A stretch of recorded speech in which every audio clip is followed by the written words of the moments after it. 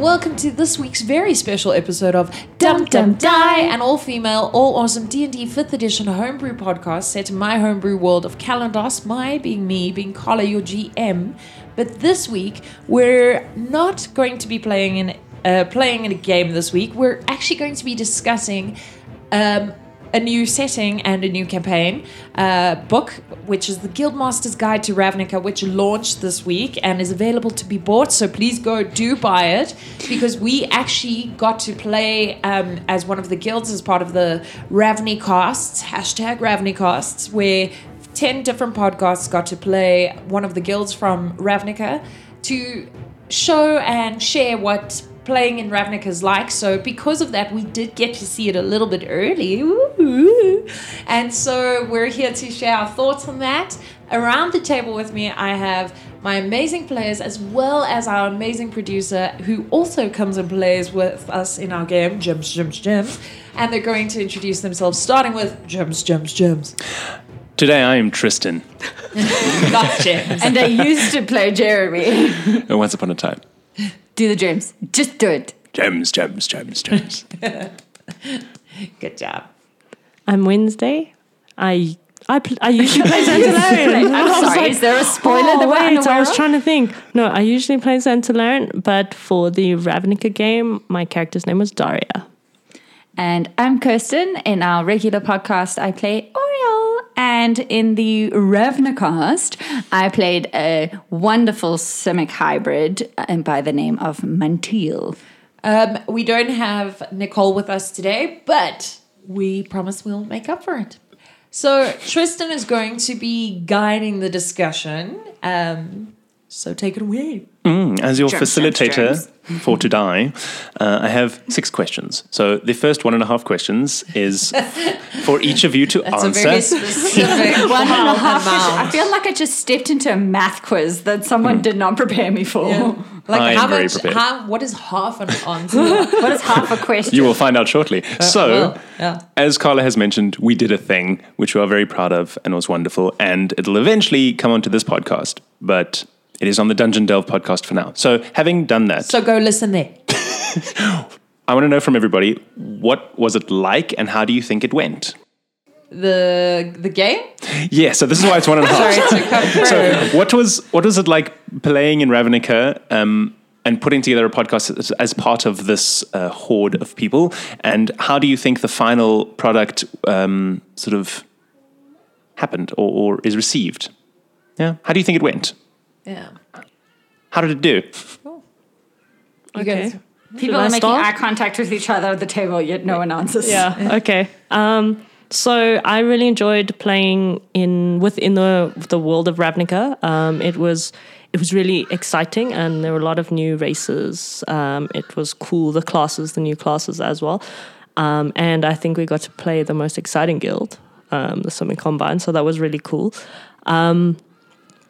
I also think, like, maybe in terms of the way it went, I think all of us were like a little bit nervous. It was like a huge thing that was happening. So we maybe put a little bit too much pressure on ourselves and forgot that what we needed to do was just play. But I really enjoyed it, and I would like to play again. Mm-hmm. Yeah, maybe a little bit nervous was a little bit of an understatement. Didn't I cut us off at one point at the beginning where I was just too excited and started kind of the podcast without everyone else? I think that might have been. I think we were just like super excited because, at least from Tristan's and my side, we've loved listening to the podcast streams from the previous book releases and found a lot of podcasts to follow from those things. So it's kind of like, I don't know, I feel like the equivalent would be if like your celebrity crush asked you out on a date and then you actually had to interact with them. It would be like that kind of awkward situation where you forget they're actually also a human and have feelings and appreciate normal interactions. Yeah, if you could not be strange, that would be great. That would be wonderful. And yeah, so I think a lot of fan curling was happening from our side. But I loved playing in Ravnica. I loved the complexities of being in a city with guilds who each have their own function and goals within the city. And I didn't realize, but I really enjoyed the political nature of the Ravnica world. And of course, I loved playing Mantiel. That was so fun to play a hybrid. And yeah, I just love the way Carla is an expert at putting us in morally ambiguous situations that give you and your character like a slight identity crisis and dilemma of, am I a good person? Is this the right thing? Are we doing the right thing? I don't know if we're doing the right thing. So it makes for seriously interesting gameplay that I don't... For example, we're playing Tomb at the moment with another group. Tristan and I play with my brother as a DM, and we're playing Tomb of Annihilation, and it's very much kill or be killed. So I like that there's a lot of complexity in Ravnica, that killing something is not necessarily always the answer. Yeah, and I think you mentioned it there. It is because it's a different book and different style, and it lends itself to that. So Tomb of Annihilation, it's in its name. Annihilate or be annihilated. Yeah, from my side, I agree with everything that's been said. It was just such an exciting thing to be a part of. And from the GM side, it was really cool because we have the podcast GMs had a Discord, separate, sneaky, that the players didn't know about. What was really cool was we all spoke about our games and what we thought and how we could actually just leave a little breadcrumb to each other's games in it, if we could. I know the Orzhov Syndicate has and the Azorius Senate have the most breadcrumbs, but the Orzhov Syndicate and the Golgari, wasn't it? The Golgari one. The Golgari one yeah. led into the Orzhov Syndicate one, as far as I remember, because they did no stuff. Spoilers, and then people. the Orzhov Syndicate had stuff done to them. People need to listen to all the stuff. So it was really amazing to connect with those other podcasts, but also to really try and create a complete world. Because I think if we had all played our guilds separately, and we did play it all separately, but if there had been no interaction between the GMs, I don't think the world would have felt as full as it did.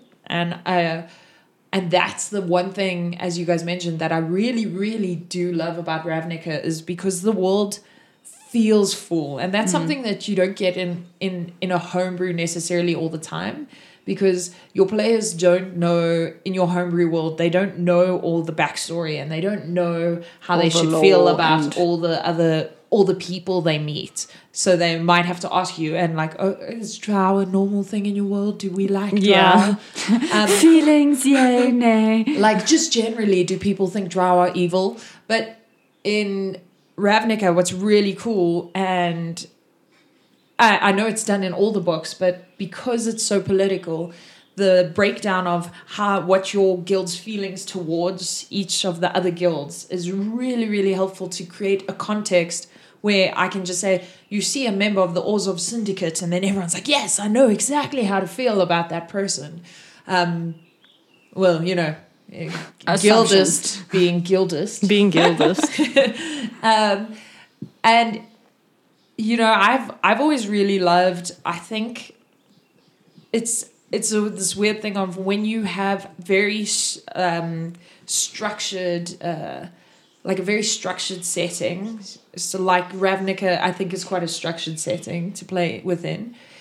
It's really fun to play with, to really be creative within those lines and moving around within that, within the guild and within what the guild wants and what all the politics happen. And I think it does... Yeah.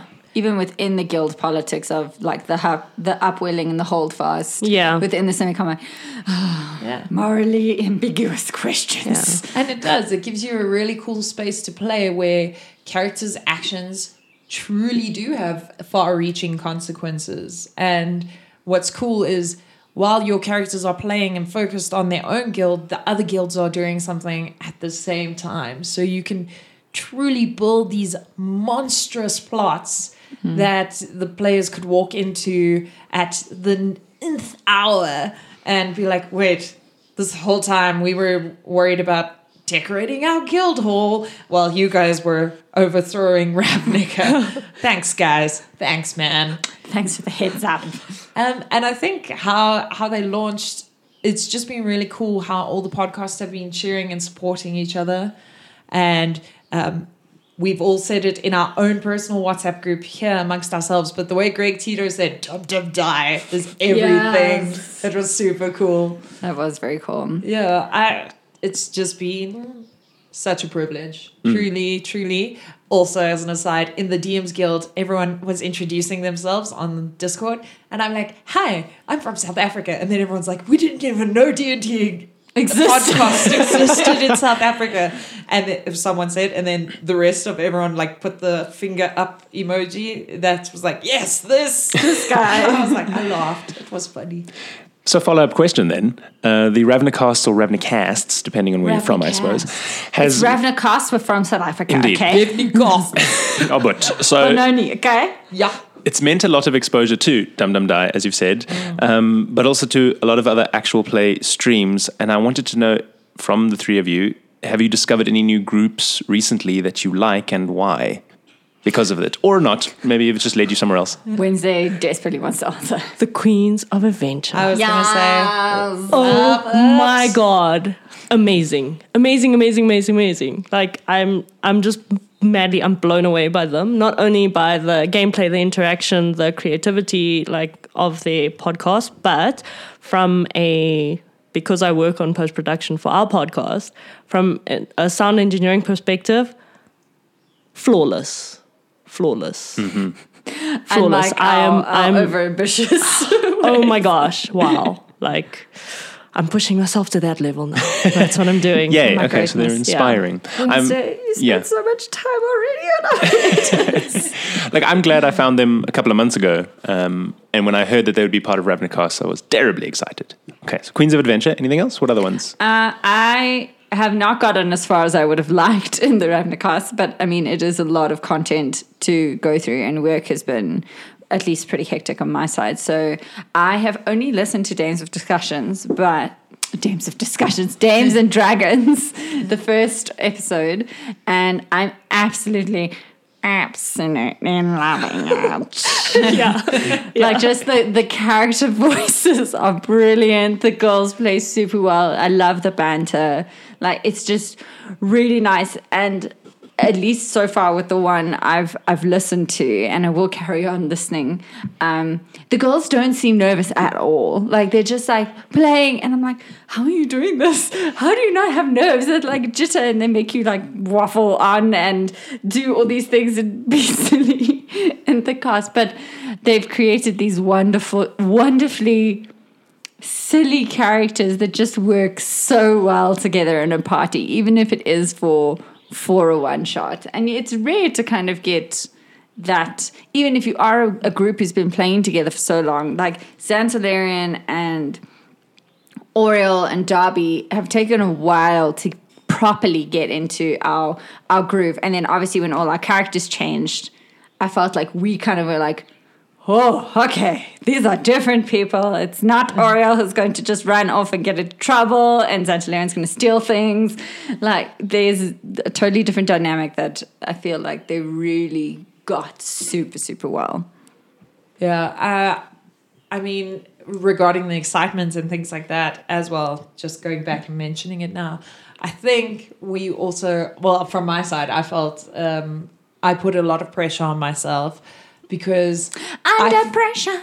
yeah, what's weighing down on me? Yeah, it was visible. Yeah, it's because I truly believe, like, and not in like a self-deprecating way, but I think we were the like most beginner of the podcast. The noobs. Yeah, we were the like. Jen from D20 Dames was really nice and kind to have us join in.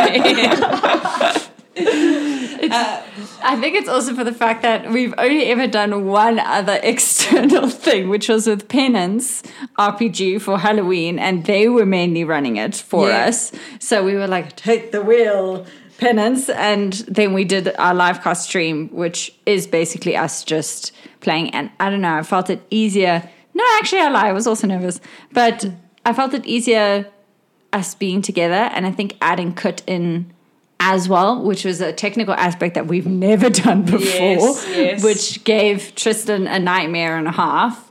But I'm so glad we did it. It was so nice to have Kut back into the fold again after all this time that Rain has kind of left us. Yeah. It was so wonderful, but maybe a little overambitious for our side. Yeah. Look, go big or go home. And we went big and we didn't have to go home. So I was We were home. Well, two of us were home already. Yeah. Ba-dum-tsh. I loved Queens of Adventure, and I think they're really, really interesting people as well. So I've not only followed their podcast, but I also follow everyone on the podcast. Wow. Fangirl much. Just a touch. And then I'm, and it's because I've interacted with her a lot as well, and I know she's a really nice person in real life, and that makes listening to the D20 Dames episode and listening to Jen's episode just more special, because you know that person is such a genuine person who loves D&D, loves the community, and really makes fantastic adventures. That she does. I can't believe you just worked in a pun. What? That Jen is genuine. Did I? Without I didn't even know didn't even know it. I was just super impressed there. Carry on, as you were. You were just super impressed that I was like, I didn't point it out. Yeah, it's because I didn't know I did it. Flip. Fail. And I really loved how, Jen took a very, the legal eagles of Ravnica and turned paperwork into the funnest adventure ever. I feel like that should be the adventure of every department of Home Affairs. It should just be that. For people who don't know, our Home Affairs department is an absolute joke. Well, I want to think it's like that around the world, but No, it's Maybe really not. Around the world, it actually works. fantastic. Well, good. It's so nice that everyone has been listening to the Ravnicasts. Next question. Costs. So we know your history with D&D because you have a podcast and we've spoken about it before in a previous Dames and Discussions. But what is your exposure to Magic the Gathering, the world that Ravnica comes from, and or strategy card games in general? I don't play card games, yo. not Done? for you. The end. Yeah. Full stop. I mean, I've played Exploding Kittens. I like that. Oh, yes, Exploding Kittens. And I used to play Munchkin when I was younger, but I basically, guys, I'm not geek enough. I only role play. That's it.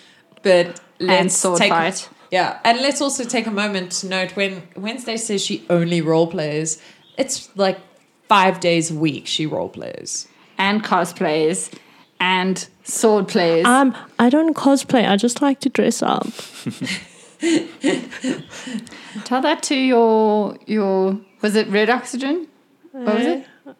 What That you wore at Comic-Con? 02. 02, sorry. Yeah. I knew there was oxygen somewhere in there. It was just It the sounds- elemental. Yeah, no, you did an amazing sweaty job there. Good job. You were sweaty. You did good. Card playing game wise? The only experience I've had with Magic in the past was an ex who used to play Magic at university with his other geology friends. And they used to play a break. While Because the rest magic of us- rocks. While the rest of us sat and ate lunch and chatted, they were like, magic. And you're like, oh, okay. He's the next now. Yeah. It's not a frame of mind about magic. It's a frame of mind about it's that about player. that player. But yeah, other than that, I've never really been interested in Magic other than the stereotypical, it's a trap, you will lose all your money if you stop playing Magic because you won't be Inverted able commas. to stop. Yeah, lots of floating commas here. So, but also the world, I couldn't really find an interest in until I started reading Ravnica, and then I was like, this is amazing. And I started speaking to my brother about it. He's like, oh, the Simic Combine? You're just blue. Just blue. Blue-green, guys. Blue-green. And he was like, oh, God, you're the worst. And I'm like, why? Like, we're amazing. I love this. I would love to try and play Magic as like the Simic Combine, kind of with, I have no idea how Magic works. I feel like I'm going to get an education very quickly. You know, that's the thing. I think a lot of new people to the geek spheres have a very interesting relationship with Magic the Gathering. Because, so I actually have quite a, I inverted commas, long history with Magic. Because back in the day, and for those of you who listen to Dames and Discussions and so on, I've always been geeky, but I grew up in like a very sporty, like bro She was town. supposed to be a jock, but Yeah, but I'm still a jock when my asthma's not killing me. I play on the soccer team and the netball and all the ball games. Yeah, All the ball. you're not helping yourself here. no, I actually legit played on the soccer team and stuff like that. But so because I came from that town, and we didn't have a comic book store, we didn't have anything to really do. I only played RPGs on computer because that's the only thing I had access to, and read fantasy books. But my mom's one friend's kid played Magic the Gathering, right? And I was like 8, and he had these ice cream tubs, which I realize now was either his lots of duplicates or his expensive cards, because he didn't want to let me play with them. But I could look at the pictures, and I was just like, the art was beautiful. And I was just like, I want to know how to play with, I wanted to play with the art, if that makes sense. But he didn't want to teach me because I was 8 and his dad's random friend's kid. And then when I got into the geek community, I felt like, and maybe it's just how it is in South Africa, but Magic the Gathering felt quite closed off. Yeah. And very hard to get into. And so I was probably in the geek sphere, inverted commas, for 2 years. I actually only learned how to play Magic the Gathering last year, because at a convention, another geek podcast here called Geek of All Trades, they did a scavenger hunt where you got points if you did different geek activities at the convention, and one of them was Magic the Gathering. And I'm very competitive, so I was not taking no for an answer. I grabbed somebody and I'm like, you will teach me how to play Magic right now. And we are going to play this Imagine how Magic. intimidating Carla must have been to that poor unsuspecting geek who was like, you will teach me Magic right now, right here. Yeah, shame. I think maybe that's why they don't teach me Magic. Because I'm like, yo, me, Magic, gathering that Magic. After learning how to play Magic the Gathering, I downloaded the Magic the Gathering app and played on there for a while. Is that app called Hearthstone? No, that's Ignoramus something number else. one? That's a you have whole played- nother game. Yeah, but if you okay. have played Hearthstone, you have played a strategy card game before. So I have not played Hearthstone. I just thought Hearthstone was Magic. it is a strategy card game, and some of the mechanics are familiar. Okay. But I've played the Legend of the Five Rings card game, and I played Dice Masters, which is kind of a card game with dice. So I actually really enjoy strategy card games. It's just Magic the Gathering, as I said, it feels like a very closed community. And because the only place you see people playing Magic the Gathering, if you don't know someone who plays Magic the Gathering, is at conventions, and then they're there to compete in their tournaments, and so they do take it very seriously, and they're not there for you to come and be like, what's this? Why are you tapping that land? What's happening with that land? So I understand, but at the same time, I'm sorry. what? What's happening with that land? Yeah, well, it's tap the land. I also remember the only strategy card game I think I've ever played besides Exploding Kittens and like the board. But I don't really count those as card games. Those are more board games. Yeah. Like the Harbors of the World and Werewolf and stuff like that. Because those aren't really card building. Deck building games. Yeah. Was Pokemon. Yes, Pokemon was one, and Harry Potter. I also played those. They had a Harry Potter one. We've also, Kirsten just forgot, we played that in Angola when we were waiting in Harry the Potter airport. one. Yeah. I'd bought it. It was on sale at the Nexus super cheap, and I got like a starter set, and we Harry had 2 Potter hours, one. 3 hours to kill, so we played the Harry Potter game. I feel like it was a very short game. I didn't really get to fully experience it. So I feel like maybe the world of Magic the Gathering has been hard to get into, but as Kirsten said, once you started reading about, so I was always interested in the game and the art. I didn't know there was a story attached. I just thought, cool, they released these amazing new sets, and with the sets comes awesome artwork and card mechanics. That's it. Mm-hmm. But to read the story and the setting, it's so interesting and so in depth that's also why I felt a lot of pressure, because I'm like, people are gonna know. I don't know the things. Everyone will know. Excellent. 3 more questions. One first for Carla specifically. So you speak about game and you speak about art, and that's the thing that drew you to Magic the Gathering, say. What was the inspiration for the one-shot adventure for Dum Dum Die and the Ravnica specifically, and what were the hooks for you to make that one-shot? What drew you to make the story you made? Or what's the word? Framed. I know it's made by everyone, but Yeah. what framed that structure?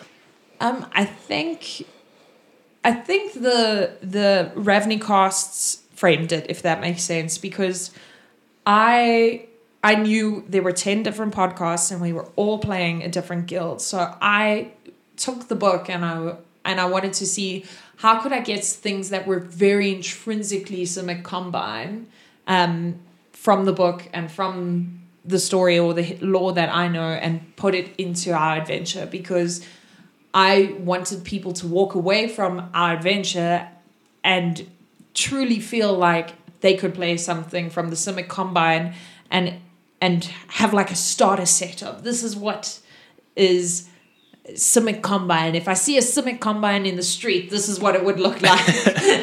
So I knew I definitely wanted to have some underwater activity, because it is what makes the guild special.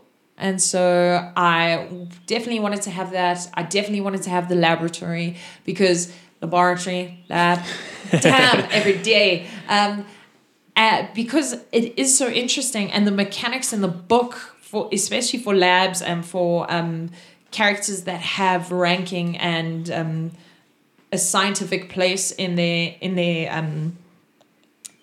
guild, you get, depending on your ranking within the guild, you get like 3 Crassuses and 4 research assistants, and it just really fleshes out that world. And what's awesome about it is, I think, when we play in it some more,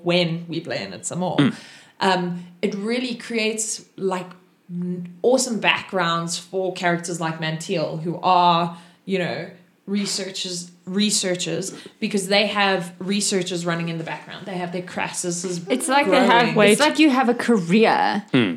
Okay. Guys, is it Crassuses? Crassi. Crassi, or is it Crassies? I feel like Mantiel would say it's a Crackus. Crassis does sound Cressy best. sounds best. So that's a nice link to ask then the sort of connected question to the players is, I wanted to find out what drew you to those character types then, and not necessarily a class, because you've kind of spoken to why that class was interesting, but the type of character you made, why a researcher like Mantiel? What drew you to these character types?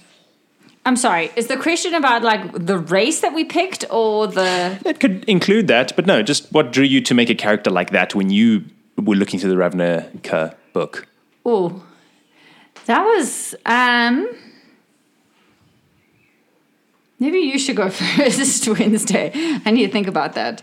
Okay, so for me, the first thing is like, I love mermaids, guys. I love mermaids. She literally sent a picture on the WhatsApp group for our podcast going, I think I found the perfect man. And it's a gender bend of Ariel. And she's like, yeah, fishy.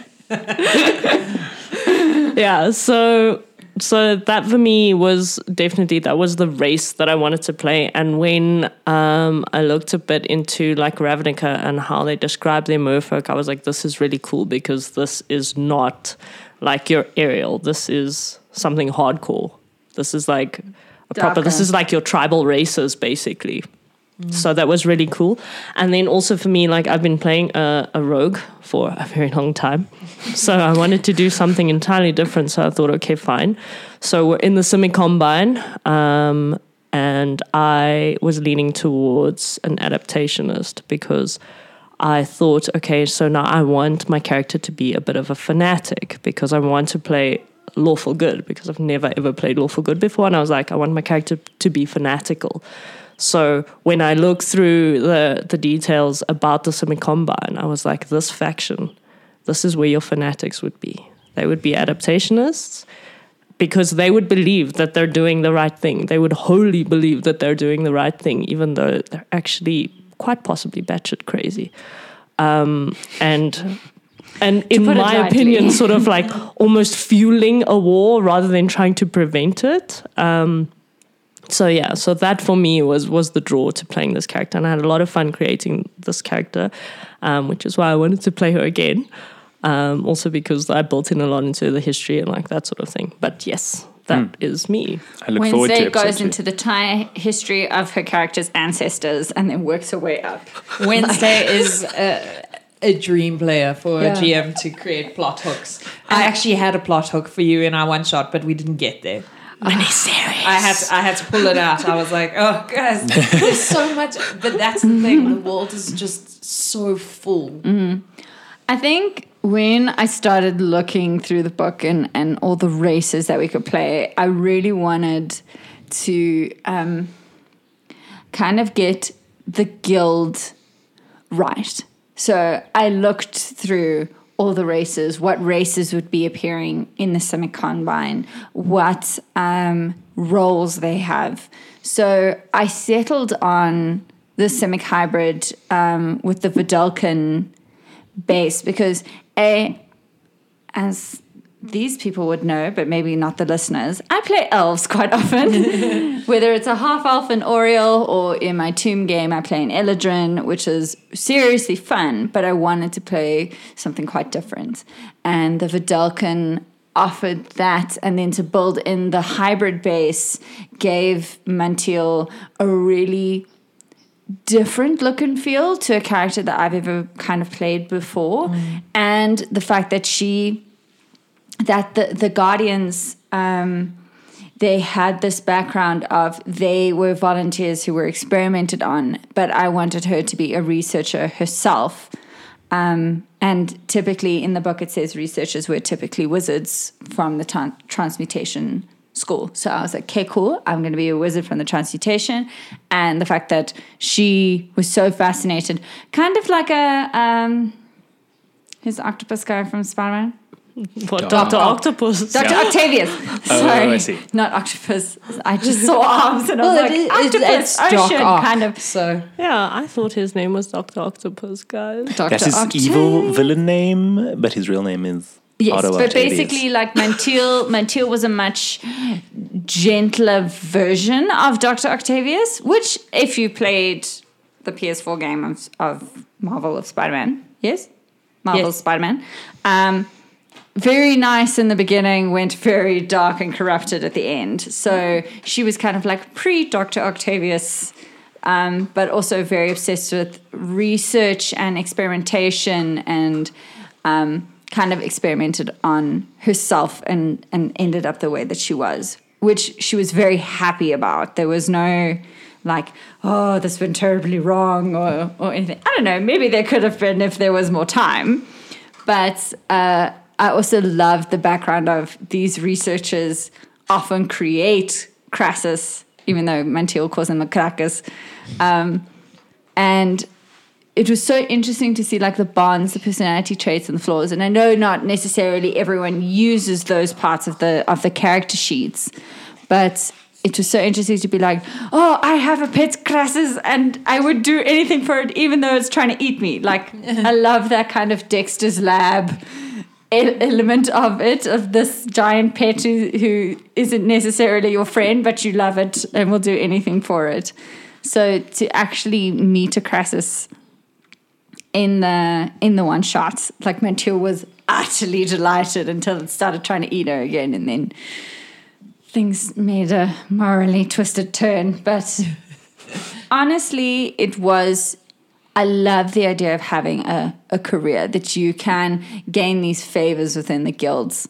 I know they have a specific word, but I'm not seeing it in the book at the moment. But you gain like favor and ranks within the guilds that you then get more assistance, you get more resources, you get all these things that can just build a character in a way that you're an adventurer, and you might become king of the fish people or something. But like, other than that, once those fish people are gone, they don't really make anything in your life. And because Ravnica is this world-like city, it's always relevant.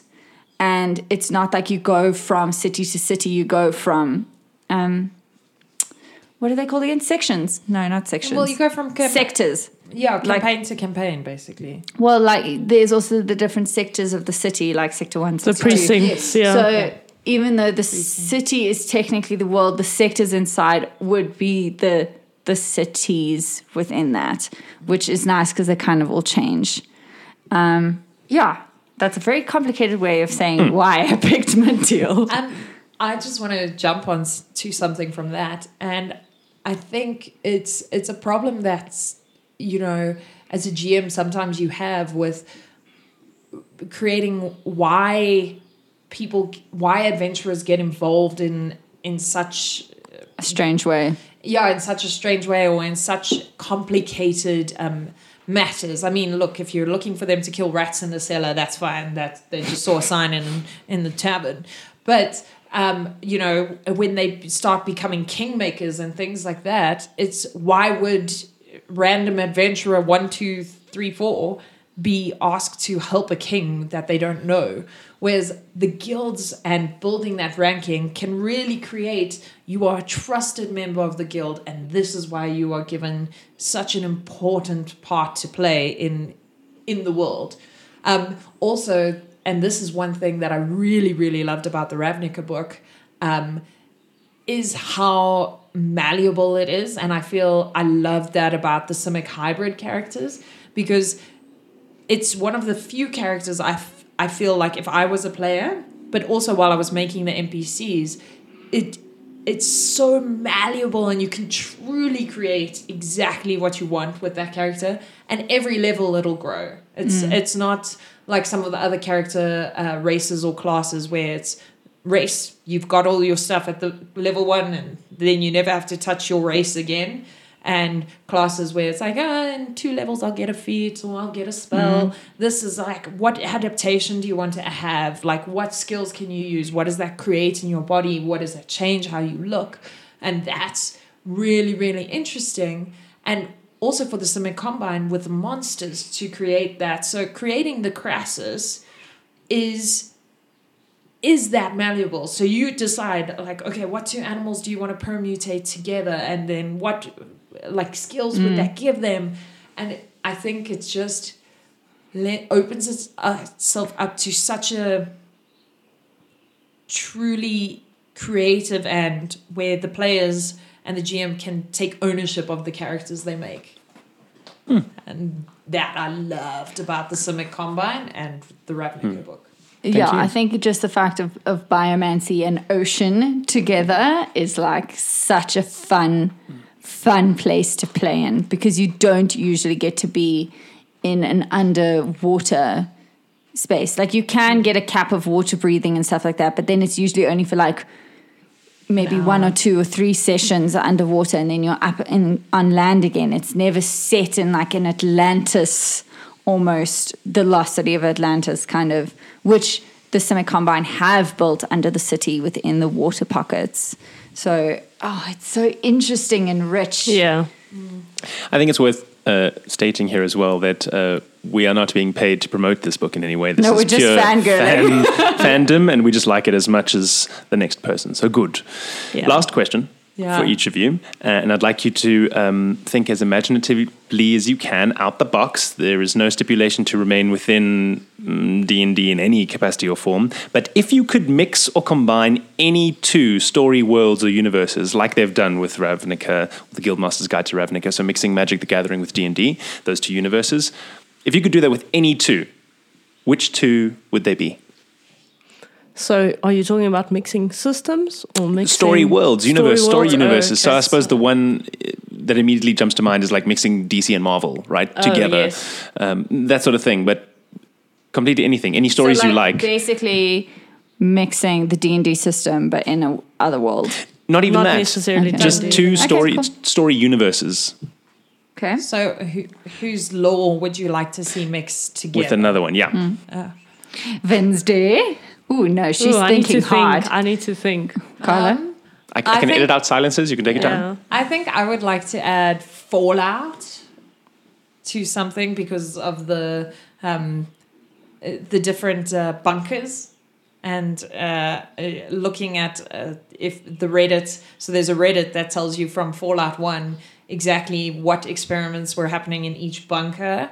So to create those kind of worlds. So I would love to have Fallout mixed with,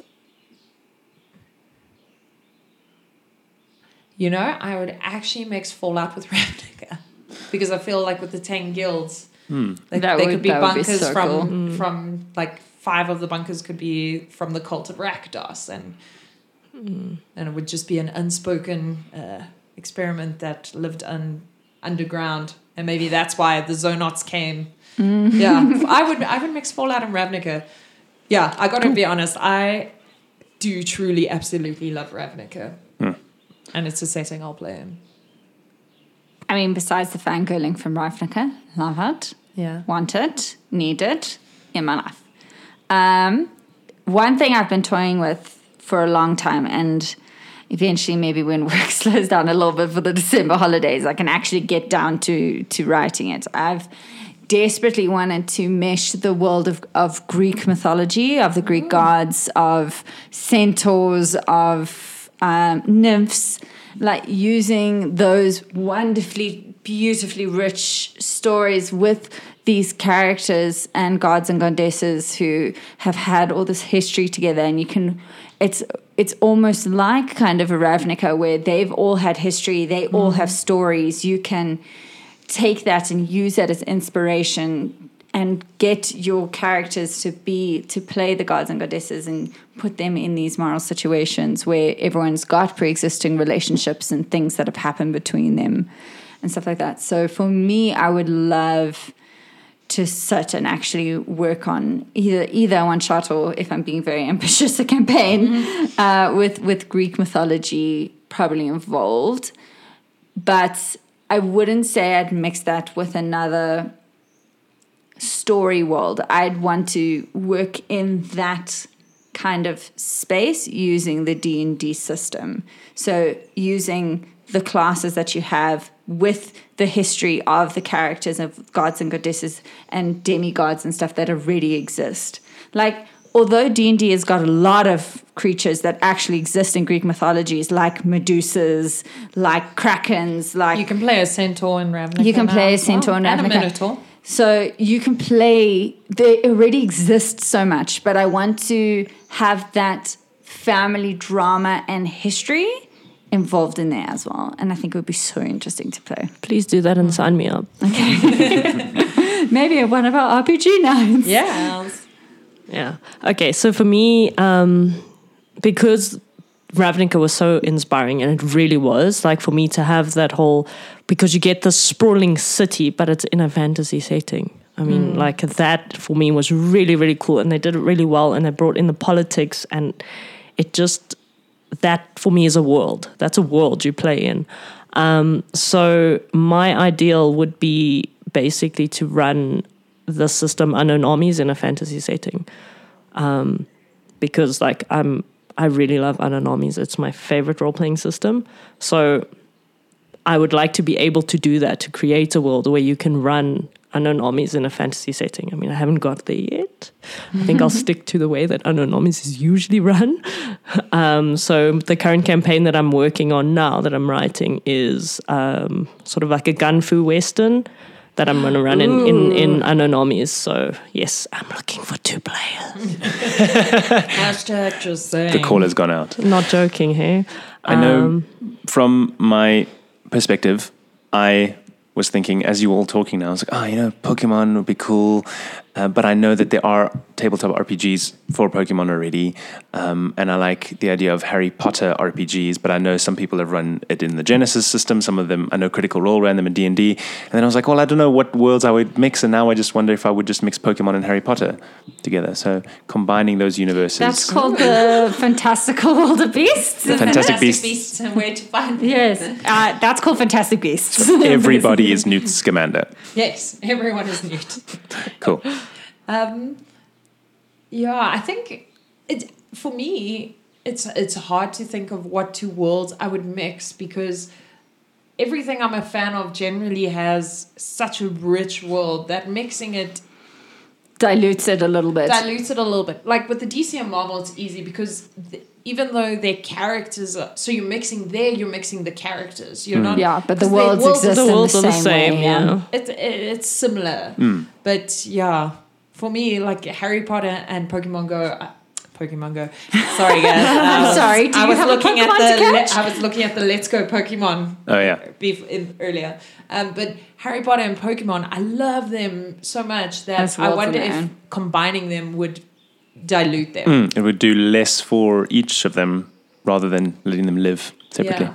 So maybe Wizards of the Coast did a good thing blending 2 worlds that are theirs anyway. And yeah, I think. But I mean, was it really blending 2 worlds? Ravnica is taking the Ravnica lore and putting it in a D&D kind of setting. And yes, they fleshed it out a hell of a lot more. But I mean, Faerun doesn't exist in this area. Yeah.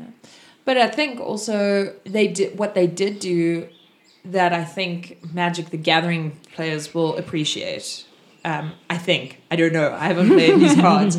But it looked like from my research that they tried to build some of the card mechanics into D&D mechanics. So like some of the monsters, I'm sure if I looked up that monster's card, its skills would be similar.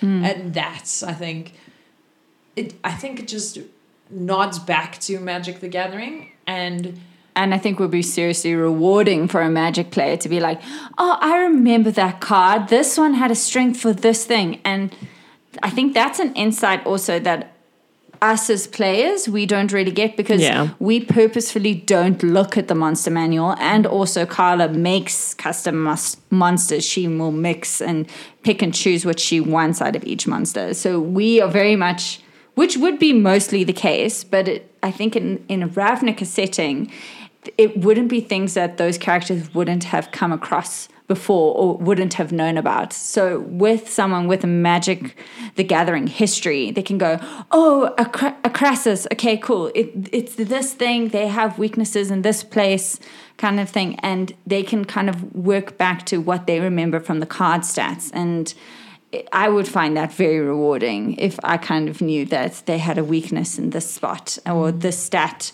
is their strongest, try and avoid this. I think that would be very rewarding as a player. And don't the colors also have something to do with it? Like the guild colors with like versus when you play, well, basically when you're playing against each other, you pick your colors according to the strengths, the different strengths and weaknesses. So I think that probably also came across in the guilds. I mean, I don't know, I don't play card games, but I do know that when people go up against each other, they're always like, I'm going to put my red against your white or whatever. And I'm just like, okay, sure. The guilds are decks, essentially. Yeah. So if you played a blue-green deck, you would be playing a Simic Combine deck. I just want to add, sorry, I know we're wrapping up, but I just wanted to add, so I generally play homebrew settings because coming into geekery, inverted commas, so late in life. Well, I'm sorry, are we late in life? Did I miss a memo? yeah, no, I'm old now, guys. No, late in life for my friends. So I come in, I join a table, and they've all been playing for years, and I'm like, hey guys, this is game 2 for me. I'm having, and they're open about that, but I didn't want to run something in Faerun, because I know my players know the lore better than I do. I know that world is already so full, and someone will be like, no, but that's not how vampires work in Curse of Strahd. Okay, they don't work like that, and that's what I really truly loved about Ravnica, and which is why I will play in Ravnica, is because it's a new world you're exposed to along with everyone else, and it's new to everyone else. So we can explore this world together, and it's not like I'm going to have one player there that's sitting and saying, oh no, that the Crassuses don't mix with crocodiles. I'm like, you don't know that? And the book says it, so... The book says it. Oh my gosh. How many... Yeah, it was a very lame raspberry that I blew there. But and that's what I like about Ravnica. It feels like a new start, and it feels wholly new.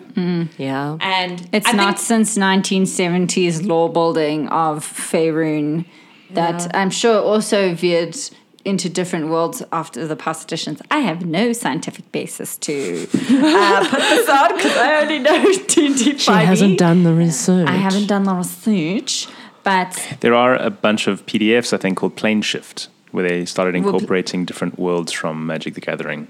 I forget the guy who made them. Sorry, guy who made them. It's on D&D Beyond. There's an article about it. Go read it. Okay.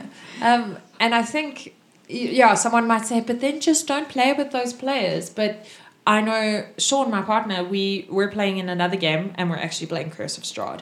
And he's created a... No shame, this character died. A house fell on it. But that sounds like the Wizard of Oz, not the Curse of Strahd. But the character that died, he was like a... What do you call those people who... Like a compulsive liar. And compulsive liar. Yeah, a compulsive liar. And what do you call those people? Pathological liars. Isn't it? Yeah, something like that. And he would always say, like, yes, me and Drizzt de Erden did this thing. And the other players would sit there and be like, yeah, I know Drizzt. And they could piece his backstory, because even though he had never done anything with Drizzt, who is a drow character from the Forgotten Realms book, I believe. Yes. I've read one of the books. Read one of the novels. The rest of the players who have been playing for a very long time all felt like, yeah, Sean's just made this world richer for us because we know the setting. And it's nice to go on a journey where everyone is enriched by the setting because it's new enough that you haven't had to have read the Drizzt de Erden Forgotten Realms books and this book and the campaign book. So that's what I love about Ravnica. I think for us at least, when Carla plays in her homebrew world, I think for us it's a lot more magical because Carla gets to play in the way that she wants without... I feel like it is a lot of pressure. Not saying that our listeners are rules lawyers or anything like that, but for me and Tristan, who started playing the starter campaign and then went into the Tomb and have played a lot of one-shots based in Faerun, I mean, I'm still very clueless on lore and stuff like that, and I like discovering slowly as we go. But a lot of my characters, the way I play, I'm not a big note taker. I believe that like what I remember, they remember. And if I don't pick up those details, I mean, there'll be moments of clarity where I'm like, yeah, I remember this thing and this thing and this thing connects the dots. And there'll be other times I'm like, I don't know what you're talking about, which I mean is me as a player, and maybe that is the way I need to change the game style. But what's really nice about playing in Kalandos is that we're discovering the world along with it. And when we started playing as our gods, I mean, Carla didn't say, you're going to be playing as your gods now. She's like, we're going to be playing a one-shot to warm you guys up, and then we're going to go into the campaign. And the way that she wove that into the history allowed us to create our own lore, which I think was so much more special and made it so much more personal for us. I would never have reacted as Auriel seeing Vladislav for the first time if I had not played Vladislav myself once upon a time. So I think that just makes it so incredibly rich in a way that I was never expecting. Oh, Fangirl. Yeah, no, I really enjoy Kalandos as well. Like as a homebrew, I think it's awesome because it also means I don't have to D&D properly. do you even D&D, bro? I don't have to D&D properly, which is cool. But also it allowed me to because Kirsten's right, like creating your own god allows you to play the kind of character that would follow yourself, essentially, which is pretty cool because I was lucky enough to have created a god character who wasn't really gung-ho about anything except fighting, and then now play a rogue character who doesn't care about anything other than picking up chicks, and it works. It makes the world a lot richer. Yeah, so for me, thank you, Carla. You are awesome. Hear ye. Perhaps we should just see some Kalandos mixed in with Ravnica. Is that what we're saying here? Well, Maybe just play your Kalandos characters in Ravnica. we just played No, Auriel would not Yeah. do well. Auriel would You'll- not do well in Ravnica. I don't think she'd survive very long. And you can play guildless members. As an aside, I know Yeah. we've spoken about the guilds a lot, but you can play a guildless member as Yeah, well. and No, I think- adding that complexity of your families grow in these guilds. That's how you've Yeah. grown up. You can choose to reject it. You can choose to carry on, or you can choose to reject all society and be a little anarchist. But maybe we should thank the other podcasts that were involved. Yes. Do you have I'm a trying list? to get Is the that what list. you're Give me saying? 1 second. But yeah, to wrap up, because now we've chatted for a little bit, which has been lovely and insightful, and a reminder that the book is out this week. If you listen to this podcast, as I do, as one of the biggest fans every week, Oh, yes. then it has Please, released. someone out big fan, Tristan. I Yes, beg you, it's a please. challenge. Out big fan. Wow, that sounds awesome. So on the 20th of November, globally, it is available to all normal humans. And if you're listening to this later, it's probably been out for a while. I would say, because I know from some of the, I'm going to call them old school role players. They were unsure about getting Ravnica because they had never been interested in Magic the Gathering before, and they thought maybe, look, this is just a ploy to get Magic the Gathering players to play D&D or vice versa. But truly, the book is so rich and look, we weren't paid to make this podcast. We actually weren't paid to make the other podcast either. We were just given the opportunity to play the game. Basically, Carla told us on the WhatsApp group, so guys, we've been invited by D20 Games to be part of the Guild Masters Guide to Ravnica launch. So I said yes, I hope that's okay. And we were like, oh my God, yes, this is amazing. But I think if you were on the fence about getting the Guildmaster's Guide to Ravnica, grab it. It's so beautiful. The artwork is amazing. The artwork just in itself. Yeah, if it's the anything book like is the cards, beautiful. man. Yeah, and then just the setting. It's so rich, and I think it's going to be a nice change for a lot of players. Yeah, can we please play on the side? Play Ravnica on Yeah. the On side. side. I think we're gonna don't throw your character sheets away. Yeah, I was just thinking, bringing them back. please, can I have a second episode? We can do like a mini series on the side, yeah? Yeah, sounds good. I know that my brother keeps threatening to kill my Eladrin elf, and I'm like, is it okay if I play a Simic hybrid as a backup character? So look, there's this sheet that I have of a Vidalcan. What's that? Shh. You don't need to ask. All right, so I'm done with questions. Yeah. So, Carla, would you drive us out of here? Can I thank Oh, yeah. the Yeah. people? So Dungeons, Dice, and Everything Nice who are playing the Gruul Clan. Thank you all. The RPG Academy who are playing the Orzhov Syndicate. Us. No, we don't need to thank ourselves. That's a bit weird. Rivals of Waterdeep playing the House of Dunia. D20 Dames playing the Azorius Senate. Fate and the Fable Maidens podcast playing the Selesnya Conclave. VRE is Very random encounters podcast. Playing the Boros Legion, Dragons and Dames and Dragons playing the Golgari Swarm, and Queens of Adventure playing the Cult of Rakdos. And thank you so much to Wizards of the Coast for letting us do this. Yes, and yay, Great what's Tito. he? Yes, and Jen. Yeah, from my side and from the whole team side, a big thank you to Jen, who took a chance on a random podcast in South Africa where people didn't even know D&D podcasts Existed.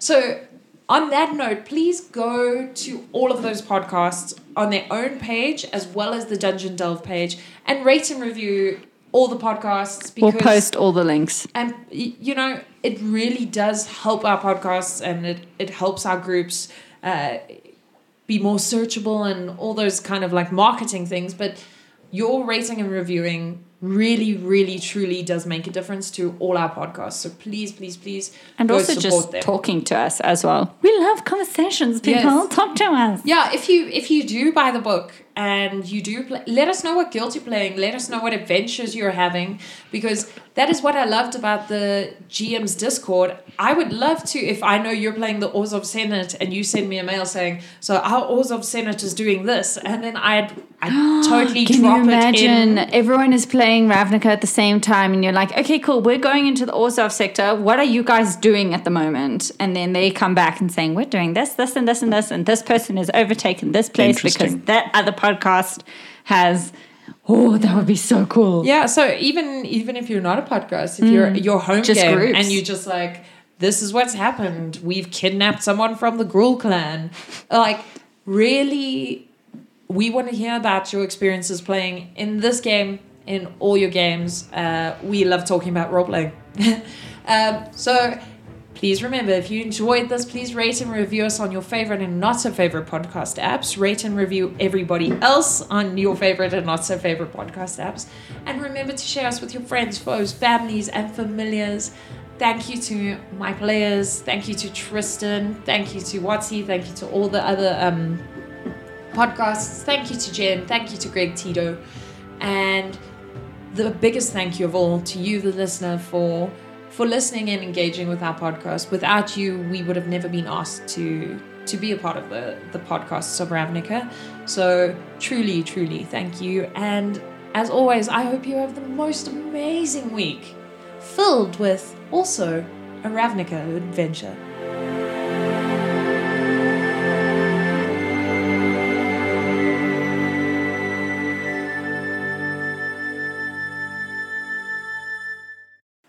Krakis.